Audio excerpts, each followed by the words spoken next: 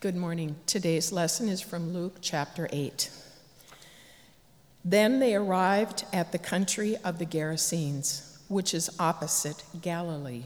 As he stepped out on land, a man of the city who had demons met him. For a long time he had worn no clothes, and he did not live in a house, but in the tombs.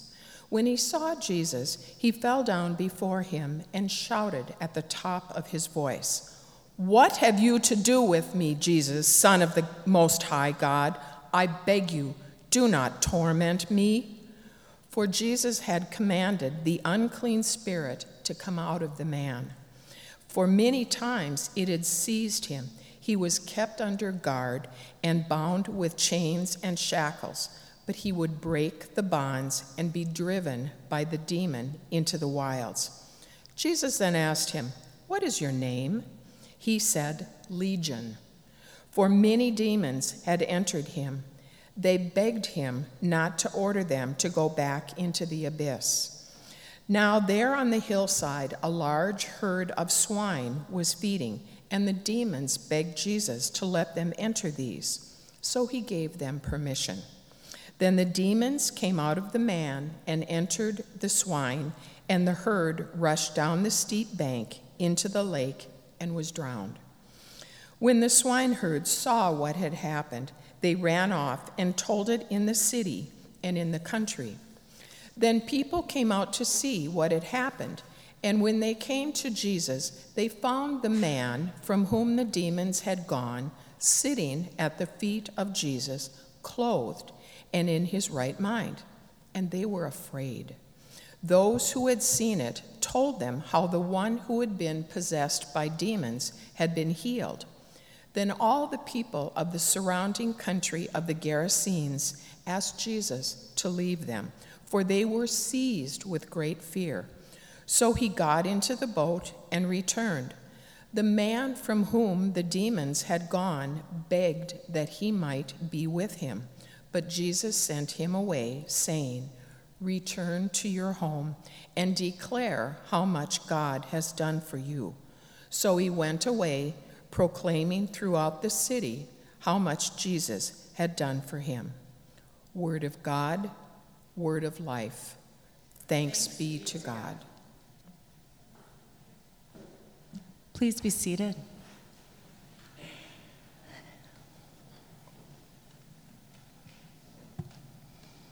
Let us pray. May the words of my mouth and the meditation of my heart be acceptable to you, O God, my rock and my redeemer. Amen. I was reminded how powerfully life events shape us when I got to spend time last weekend. I was on vacation with a dear friend. I don't get to see her very often. She's always been a gentle soul, a compassionate presence, a devoted mom. But in the last few years, as she has slowly and painfully freed herself from the chains of an abusive marriage, she has found her true voice again and reclaimed her identity. I don't know how else to describe it. The woman I saw last weekend was confident and independent, unguarded and open to sharing her story, filled with enthusiasm for her career and her life. The woman I saw last weekend was strong and whole, capable of weathering the bumps and bruises of life that still come flying her way. Perhaps she is a modern story of liberation and transformation. This ancient story of the Gerasene demoniac is a difficult one for us to relate to. We are introduced to a tragic soul who lives in a cemetery, who is possessed by a mob of demons who, by the way, can speak for themselves. A herd of swine fly off a cliff to their death, and exorcism leads to instant healing, it's almost too strange and horrifying to take in. So what is the good news for us? I have a suggestion. What if we bypass the weirder parts of this story and instead focus on Jesus? Because at every point in this wild tale, Jesus is pointed toward liberating the man from his suffering. The legion, the multitude, the swarm of voices in his head that prevent him from being exactly who he is meant to be. Friends, have you ever encountered someone you don't know in the grocery store or walking down the street or in the park who doesn't appear to be in their right mind? I have. Jesus steps off a boat, and as he's walking onto shore, he meets a man who is completely out of control, shouting at him. And what is the first thing Jesus does? It is so simple that we almost miss it.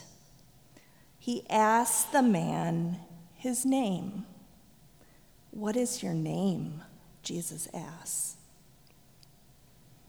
It might be a simple question, but in that question, Jesus communicates the profound. You have worth. You were more than all your brokenness that inhabits you. You have a unique and precious identity as a child of God. "What is your name?" Jesus asks the man. I myself have been asking "what is your name" a lot lately as your new pastor, and you've all been very gracious with me when I make mistakes. Like when I assumed two people were married, and they are married, just not to each other.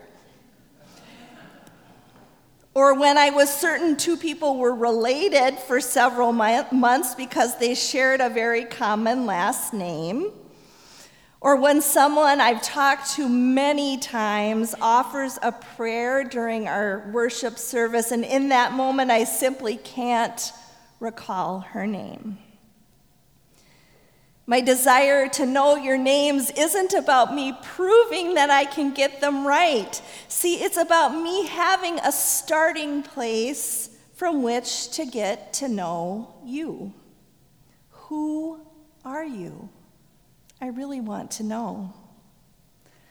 I think calling someone by name, correctly, mind you, can be a sacred act. An intentional proclamation, a proclamation that you are noticed, you are known, you are loved, you are connected to and part of this community's past and present and future. Did you notice that when Jesus asked the man his name, he responded by calling himself Legion? Legion literally means a division of the Roman army made up of 6,000 soldiers or more. In other words, a Roman legion, a mob of demons, was at war within this man. The sources of his brokenness in his mind, in his body, and in his soul were so many that he no longer felt he had a name of his own. The only name he could utter was all that held him captive. He defined himself by all the things that kept him from living an abundant life. Suddenly, even in the context of this very bizarre ancient story, we can begin to relate to this poor man. Because regardless of whether or not you are comfortable using the language of demons, we all struggle at times with legion. Those voices and forces and emotions and conditions, whatever they might be, that separate us from our true identity, our relationship with God, and our relationships with one another. I don't need to provide you with a laundry list of what those things might be for you, because you already know what Legion is for you. And I already know what Legion is for me. The question I have is whether you and I, whether we can see ourselves as whole and separate from Legion, the many sources of our brokenness and vulnerabilities. Can we see through to the way that Jesus sees us? And then can we see others the way that Jesus sees them? Among the many important ways we live out our callings here at Mount Olivet, feeding, housing, caring for people in transition, supporting community organizations with our time and financial resources, it strikes me now that the one thing that only the church can do is to be a place where you can come and be known, and to learn to know yourself as unconditionally loved by God, just the way Jesus sees you. And to grow in our capacity to know others, whether they are here at Mount Olivet or out in the community, to see them the way that Jesus sees them too. My friend's journey back to herself was a long and difficult one. Her own legion of fear and pain didn't come pouring out of her in an instant like the miracle that took place in our story. And yet it is a miracle that through her own still small voice, the support of those who walked alongside her, repeating the promises of God, and the work of the Holy Spirit, she is both healed and healing, grounded in her identity as a child worthy of love and honor and respect.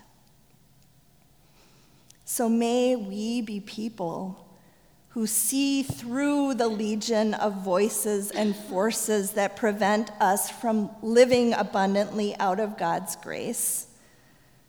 And let us be people who go and tell ourselves and others just what God has done. Amen.